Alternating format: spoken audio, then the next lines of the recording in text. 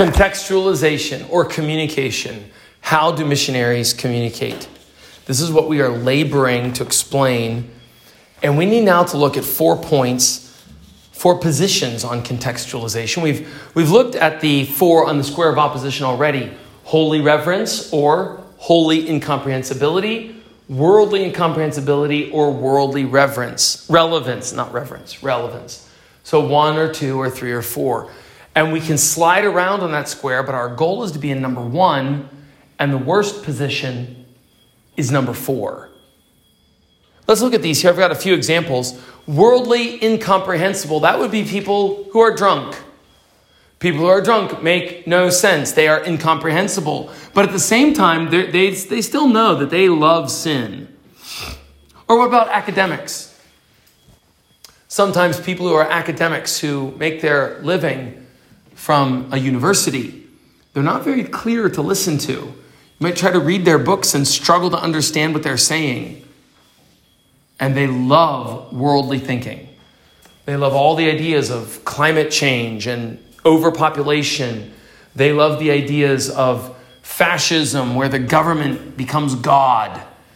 And they hate the ideas of freedom and free speech and free religion. And they despise male and female because they despise God. Those are the academics who are difficult to understand, but they're very worldly. That's position, oh no, I wrote it down as number 1. Mark that down as position number 4 in your notes there. Change that in your notes. That should be position 4, which I listed first in this list of reviewing them.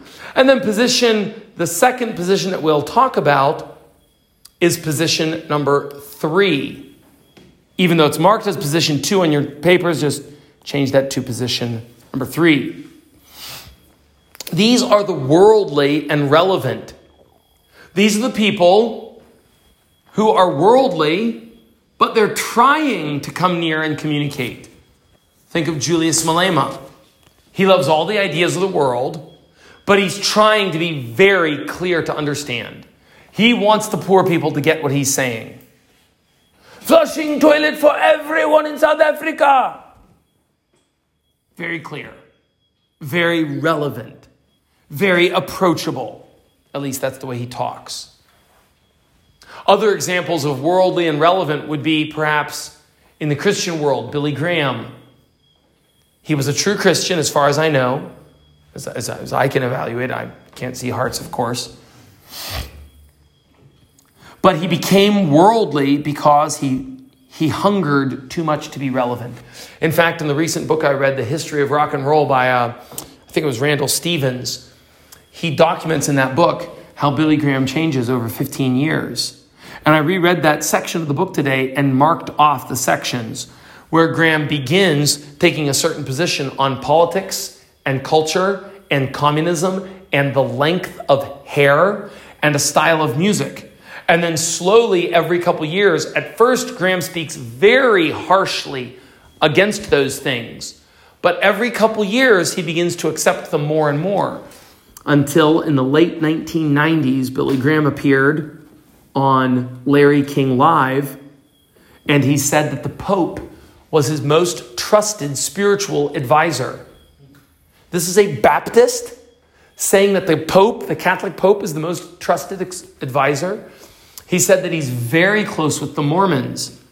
The Mormons believe that we are all going to become gods and that polygamy is a good thing and that all men will be polygamists in eternity. Would you want to go to heaven like that? Billy Graham further said that Hindus may go to heaven as well because there is a wideness in God's mercy. Billy Graham, that's from a song. That's not from the Bible. He quoted that phrase, there's a wideness in God's mercy. That's a song. That's not the Bible.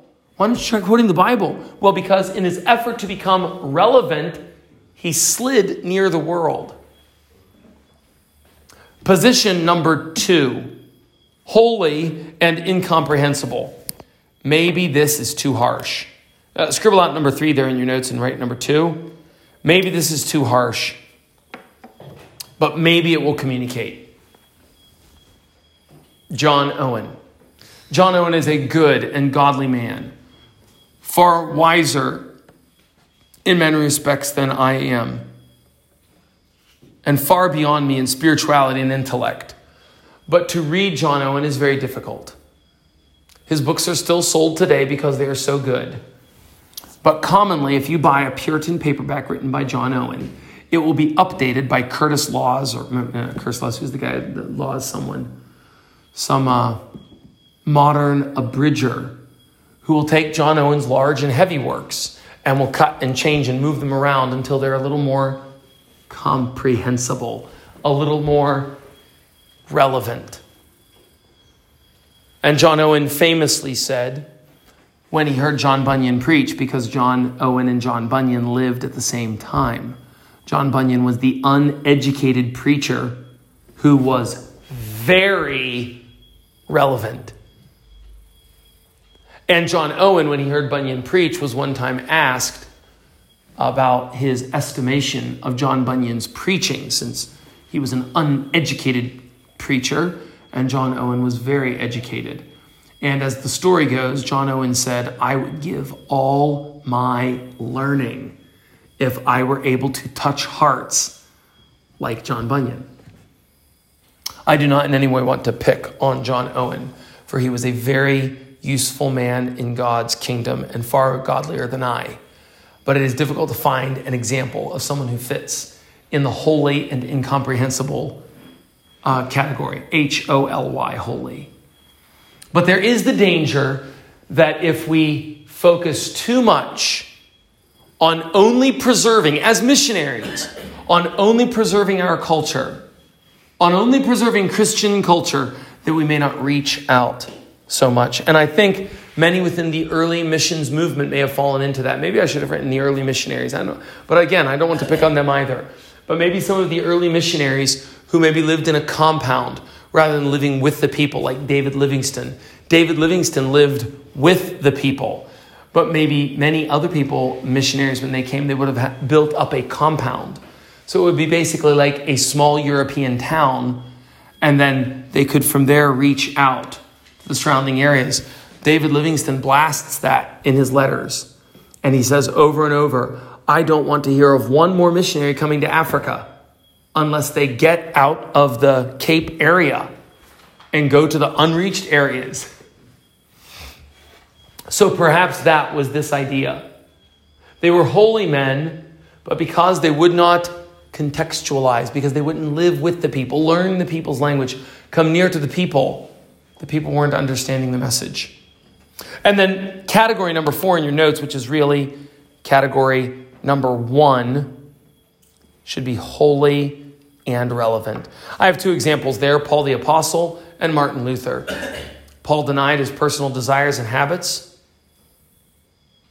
Paul was very successful in planting churches. That's evidence of his relevance. Paul knew how to relate to people. He didn't sit around just writing books all day. He was constantly out walking. But when he was in jail, yes, he picks up his pen and starts to write. But he was also holy. He writes about holiness in his epistles. And he was hated and persecuted and ultimately killed. Who gets killed but someone who's holy? Martin Luther, evidence of his relevance. He understood and he addressed the dominant religion of Catholicism. He used writing. That was a method preferred in European circles in the 1500s. He was as relevant as he could be.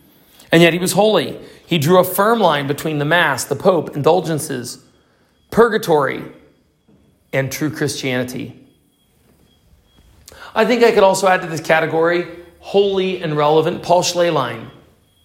Paul is striving to be a holy Christian. But in just a moment, we'll move on to 9 ways to be relevant. I think Paul's a good example of those 9. So with that, let's move on to 3 factors that turn relevance into worldliness.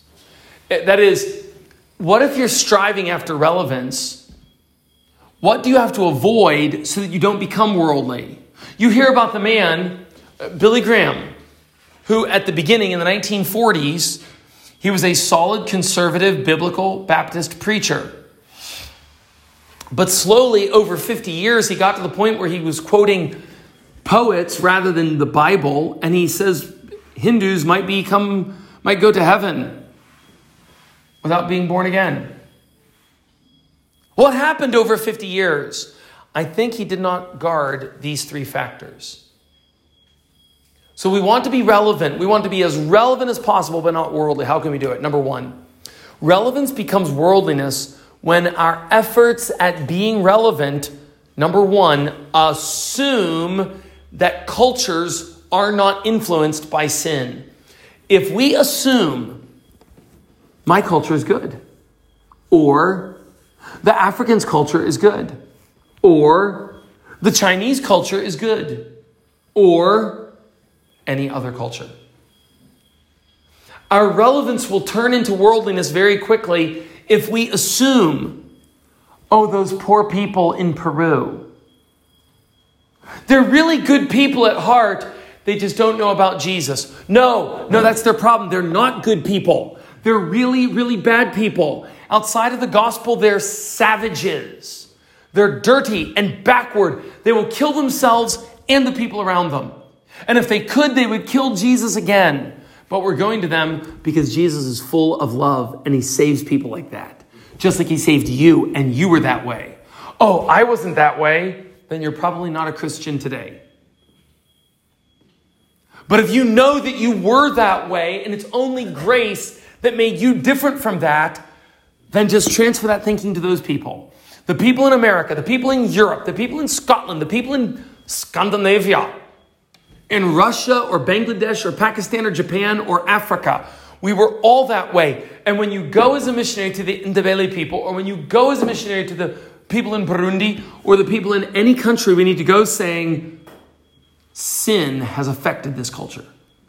My guard is up. I'm not saying, oh, I just want to learn.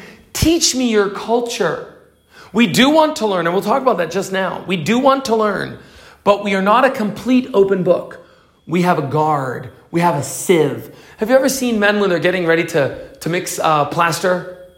They'll take their shovel and they will put their shovel in the sand and they'll have a screen. I saw some men just on Sunday doing this as I was driving to church. They had a fan, the screen, the guard for a fan. And one man took a shovel and he was tossing the shovel of sand onto the fan, and the fan would hold the rocks out and the sand would fall through it. So when the sand had fallen through the fan, the rocks are left there. He tosses the rocks away, then the next shovelful comes. That's the way you need to approach the culture. I'll take any pure sand you've got.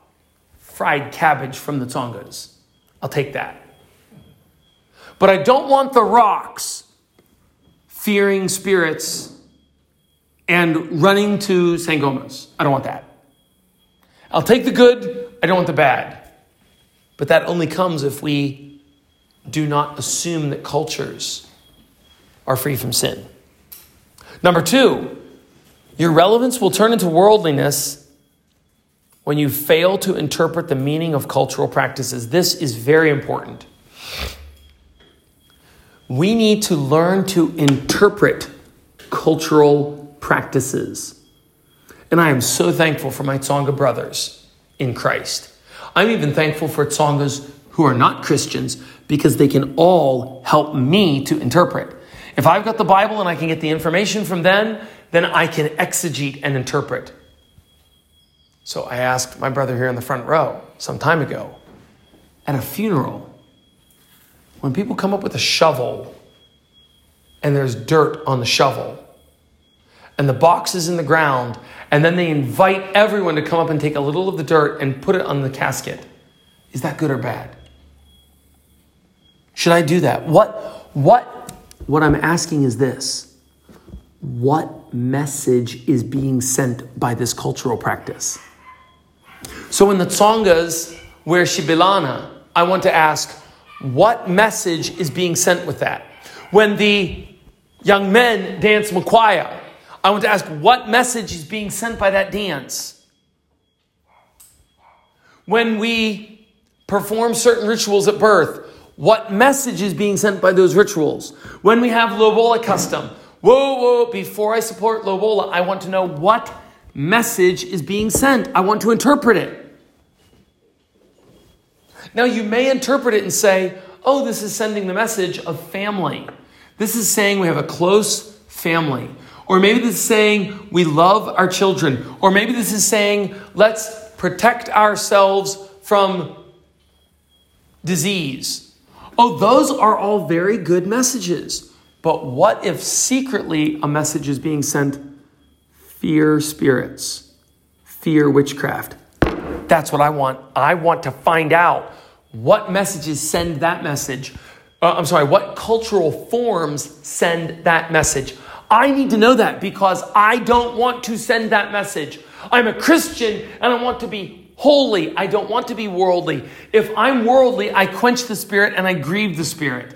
If I'm worldly, I lead all of the Tsongas who are following me to Christianity. I lead them into worldliness and I lay a foundation with no rebar and no steel. I want steel. I want rebar in my foundation. I don't want any cracks. I want it to be firm and solid that when I'm dead, the church still lives. So I better be sure that I'm not laying a worldly foundation, which means I better exegete and interpret all of the cultural forms that I come across. You have to do that too. Before you say, yes, let's use this musical style in worship, or yes, let's do this certain practice. Yes, let's do that thing. Before you say yes to a thing, you need to ask, what is the message? I'm not saying don't do it.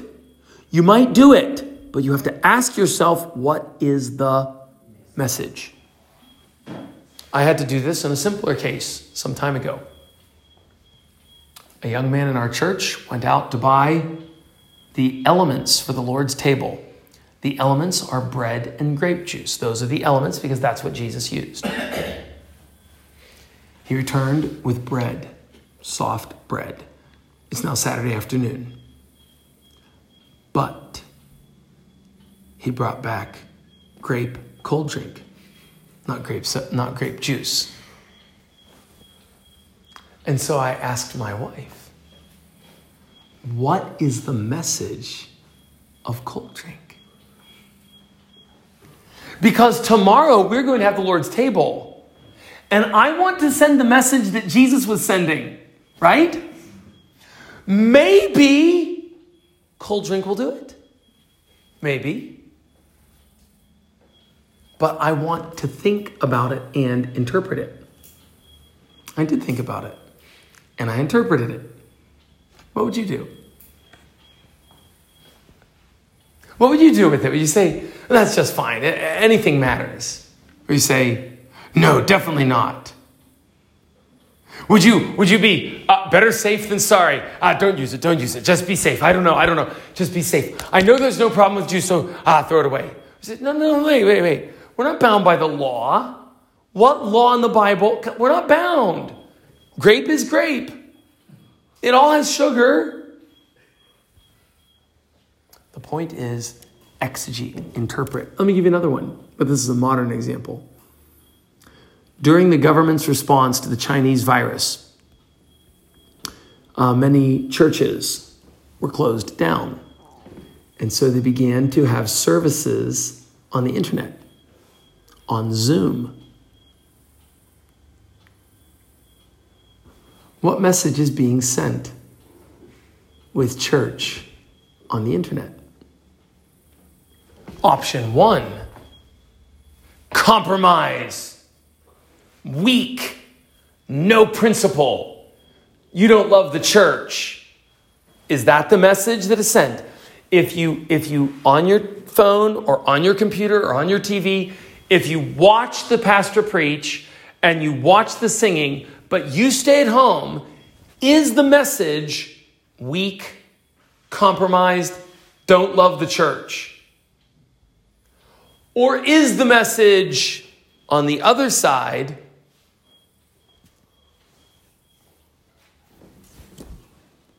grace? The Christian community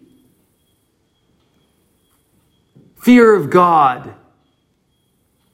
What message is being sent? The point is we need to exegete every form. We need to ask ourselves what message is being sent by whatever thing we're doing. And every culture has those. Number 3, if your efforts at being relevant stem from popular opinion rather than exegetical and historical judgment, then your relevance will turn into worldliness. That means if you use Zoom because everyone likes it, if you use the internet or WhatsApp or Facebook Live or I don't know, whatever people were using, if you use that thing because everyone was using it, if that was your motive, you say, well, look, a lot of people are doing, the guy I really appreciate, he did it. If that's your reason, then you will probably slide from relevance into worldliness. Of those 3, which is the most important? Number 1 or 2 or 3, assuming that cultures are not influenced by sin or failing to interpret the meaning or stemming from popular opinion, which is the most important? 1.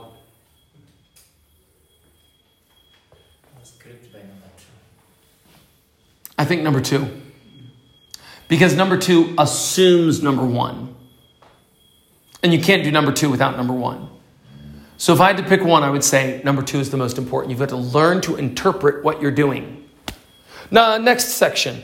3 factors that turn holiness into incomprehensibility. The use of biblical languages without an explanation of their terms. Saying propitiation, redemption. Talking like a Christian to people who don't understand Christian talk. It will become incomprehensible. And I'm seeing that in Makasa right now. I've said kukuburiwa. I've said kuponisiwa. I've seen kupfumela. But they don't have a clear understanding of the meaning of those words.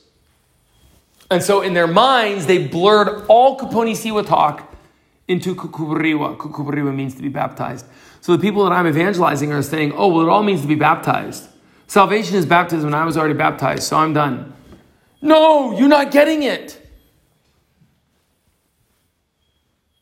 If I use biblical terms in an attempt to be holy, I'm actually going to be incomprehensible.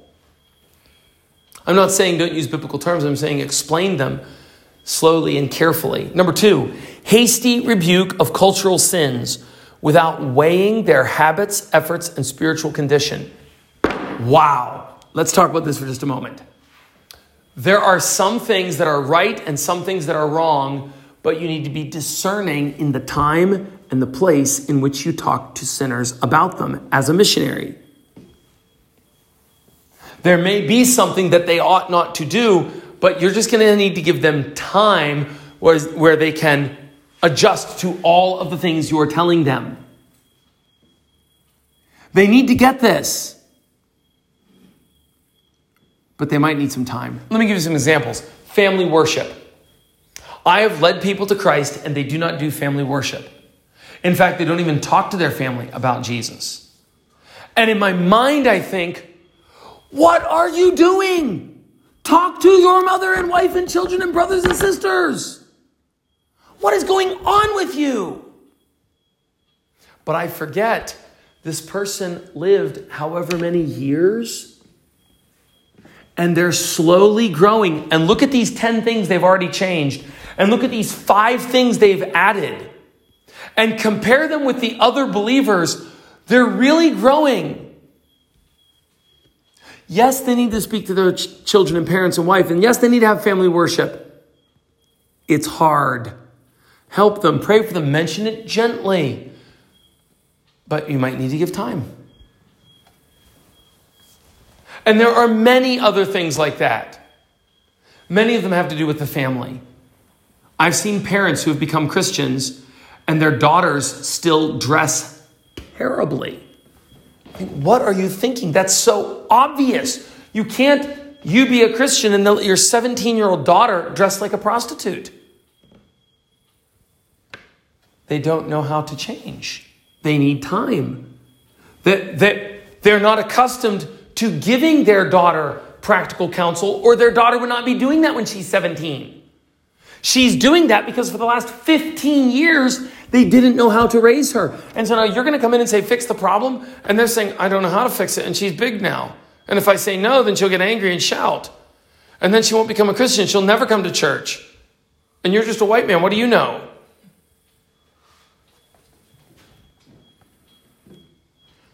So I want to be holy, but maybe my effort at holiness will say, you tell those people what to do. And then the new Christian says, just let him pass. Okay. Phew. And then they won't do anything because they're already working on 5 other problems right now, and you're pushing them on this one. And they say, if I try to do that one you're saying, the whole family's going to fall apart.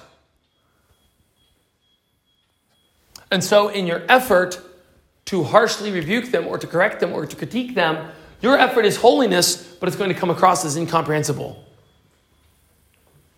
Because you weren't relevant, you weren't slow and patient and gentle with them. Introducing forms that are not clearly connected to Scripture. That can become incomprehensible. I mean things like mission boards, colleges, seminaries, publishing houses, extra meetings, association meetings, or in the Anglican Church and the Presbyterian Church, the synods and the councils and the assembly meetings.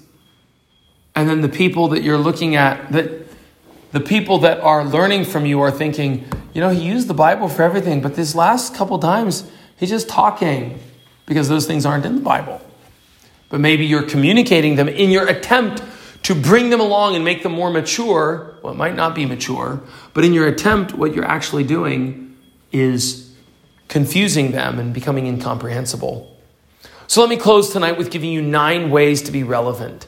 And really, this is the heart or what we're driving at. Everything up to this point has been trying to let you see how important this issue is. We want you to become godly, holy communicators.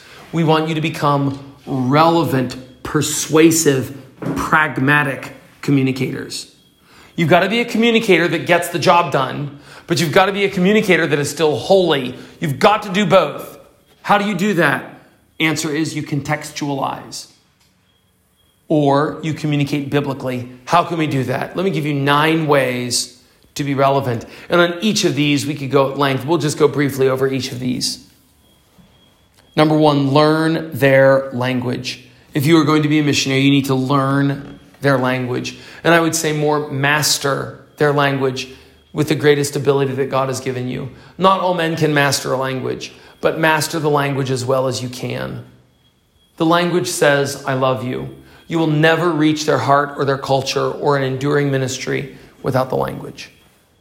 Number 2, eat their food. This is not a command of the Bible, but isn't that the kind of thing Paul references in 1 Corinthians 9? Jews, I became a Jew. To those under the law, as under the law. To those without the law, without the law. That's in a passage about eating meat offered to idols. That's in a passage about eating different kinds of meat that might have been forbidden by the Jewish law. Eat the food that the people have. I've never eaten mapani worms. I've never eaten termites. But I did say I was willing to eat mapani worms or termites or whatever if it would make any Tsonga listen to me, or Venda or Shona. I have eaten gushe. The point is, however God calls you as a missionary, if you're not eating different foods, then you're probably not a full missionary. You should be eating different foods because you've changed cultures and you're learning a new language. If you're a full New Testament Apostle Paul missionary, eat their food. It says, I love you. Live with them. This might be the second most important after learn their language. Number 4, study their history. They might not even know their history. You might have to piece it together. You might have to find the oldest people you know and ask them questions. And then you might have to remember, some things they tell me aren't true. I'm going to compare it with 10 other people. And then I'll mix it together and guess what the truth is. Learn their history. If you can buy a book, buy a book. If you can find some course or some old people to talk to, learn their history. It's very exciting to Tsongas. I can tell when I say a Tsonga proverb or when I reference the Tsongas that came from Mozambique and how they fought with the Zulus and then ran north into Mpumalanga. If I can mention those things, because I read a book by a Tsonga man who wrote 800 years of Tsonga history. And I read that because I wanted to know about the Tsongas. I want them to know I care about you. I'm trying to learn from you. Number 5, mix your children with their children. I get the most shocked looks, the most persuaded looks when I'm driving my Bucky and I see someone wave at me with a shocked face, and I wave at them, and then I realize they're not waving at me. They're waving at the 4 blacks and 2 whites in the back of my Bucky. That's why. Because that's not common. Mix your children because it says, we're not afraid of you. We're not angry. Your kids can influence my kids. And then people know that immediately. People know, they're hiding their children. They don't want their children. They think we're dirty. Mix your children so that they'll know, we don't think you're dirty. We love you. Number 6, ask them questions about family, marriage, cooking, jobs, funerals, money, jokes. Ask them questions about all manner of things because you have a book in front of you every time you have a Tsonga or Venda or Shona person. You can learn all about their customs. Ask them the questions. What does this cultural practice mean? I have asked so many Tsongas, what does Lobola mean? What's its purpose? What does it do? Is it marriage? I want to know, what do they think? Number 7, be honest about your own faults and the faults of your culture. I think that is a way to be relevant. Commonly, if you come in as a missionary, you'll probably come in with something more than them. You at least come with the Bible more than them. But if you come as a missionary, you may also come from a richer society. So they're going to give you some kind of societal respect. Don't come in with pride as well. Pride will not communicate. So privately, look at your heart and see your own sins. Look at your culture and your society honestly at the sins of America. Look honestly at those sins and begin to hate them. Then when you evangelize, don't be afraid to mention them. Why? Because your evangelism is going to do what? You're going to be teaching them how to be holy, which means you have to tell them all the things they're doing wrong. You have to tell those people, you can't live with a woman before you're married. You can't even touch her. You're going to have to tell those people, you can't tie the string around the baby's belly. You can't get angry. You can't beat your wife. You can't be lazy. You can't get drunk. Stop it. Everything you're doing is wrong. And it's going to come across as prideful. And these days, because of our terrible TV, people will even maybe say the term racist, which is not true at all, but they might say that kind of a concept. And another danger is that you yourself might actually believe these people are bad. Not me. Not me. These people are. Which is why I said at the beginning of number 7, be honest about your own faults and the faults of your culture. Look into your own soul and find those things so that you can honestly and truly repent of them yourself on Tuesday and Saturday. So that when you're just out evangelizing, humility comes out because you were growing humility in your garden all week.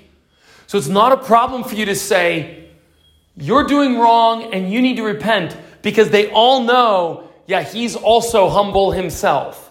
But if they see a man who says, I come from glory and I am the living personification of beauty and wonder and strength and power, it's not going to communicate well. But if you come and say, I am a worm and no man. So that when I preached that at Madobi, or was it Mikasa? Mikasa, I think, last Thursday from Psalm 22, verse 6. I had several grandmothers saying, no, Pastor, that's not you. I said, no, it is. Pastor, it's not you. But I stayed on that point. I wanted to convince them that is me. Why? Because I'm going to tell them it's them. Yeah. That's next. You're next. But first, I got to prove that I'm there. But you see those grandmas, what do they want to say? Oh, he's a nice young man. What is he, 22? They think I'm a nice, pretty little man. Oh, he's so kind to come and play the guitar for us. And he gives us things. No! I'm a sinner saved by grace. And if there's any good in me, it's Jesus. And you are a sinner not saved by grace. And there's very little good in you. And nothing that will take you from earth to heaven. Nothing. But I can't tell you that because it's not relevant to you. I want to tell you that holiness, but let me start by this. I'll tell you how bad I am. And then from me, I'll jump and include you. And if you can admit that I'm bad, maybe you'll admit you're bad too. Number 8.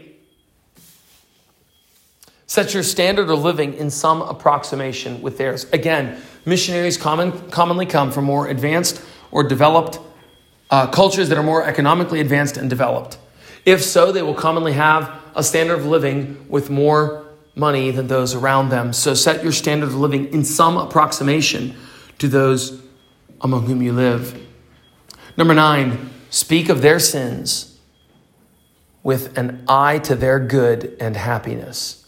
So that even when you say they are full of sin, relate to them by communicating how this information is really like a lottery ticket for you. If I can use a bad illustration, an illustration of something bad that they would think of as good. No, I'm telling you that you're a sinner, but the information I'm giving you is really as if I were giving you a 200 Rand bill. It's really, really valuable. It tastes bitter, but when you swallow it, it will be sweet. You've got to get this because Grandma, even though you don't understand Kukwana or Go-Go, you think this is bad, and it is bad. But if you'll swallow it down, you'll find that it's the path to heaven. Somehow you're going to have to teach them, I'm telling you bad things because really, I really, really love you, and I'm about to save you. And if you'll take this, you'll be saved. Questions or comments regarding contextualization? How to communicate? How can we touch the hearts of our hearers and get the message across? Yes? In general, should we be more bold or should we recommend more patience if we're dealing with other cultures? Which way should we lean? More boldness or more patience?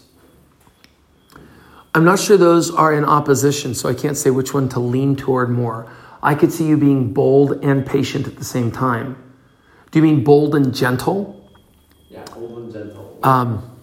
What should be your default? Maybe I'll have your default be gentle until the people know you love them, and then switch your default to bold as long as they know you love them. But as soon as you can see they're doubting that I love them, switch back to gentle. Stay kind and gentle. Sell them with softness and grace until they see, wow, this man is full of grace. And then say, okay, now you need the holiness. Good question. Comments or questions? Let's close in prayer this evening. Father, we want to wisely speak your word. We want to win sinners to Christ. Oh, help us to be wise communicators. Help us to communicate the truth. Help us to be holy and relevant and not fall in any of the compromises. I pray that we would learn to contextualize without compromise. I pray that we would learn to communicate with our lives, with our hearts, with our money, with our children, with our words, with our face, with our eyebrows. Teach us to talk so that they will listen. Teach us to speak so that sinners will come to Christ. Give us tears for the lost and give us a basket of fruit, we pray in Jesus' name. Amen.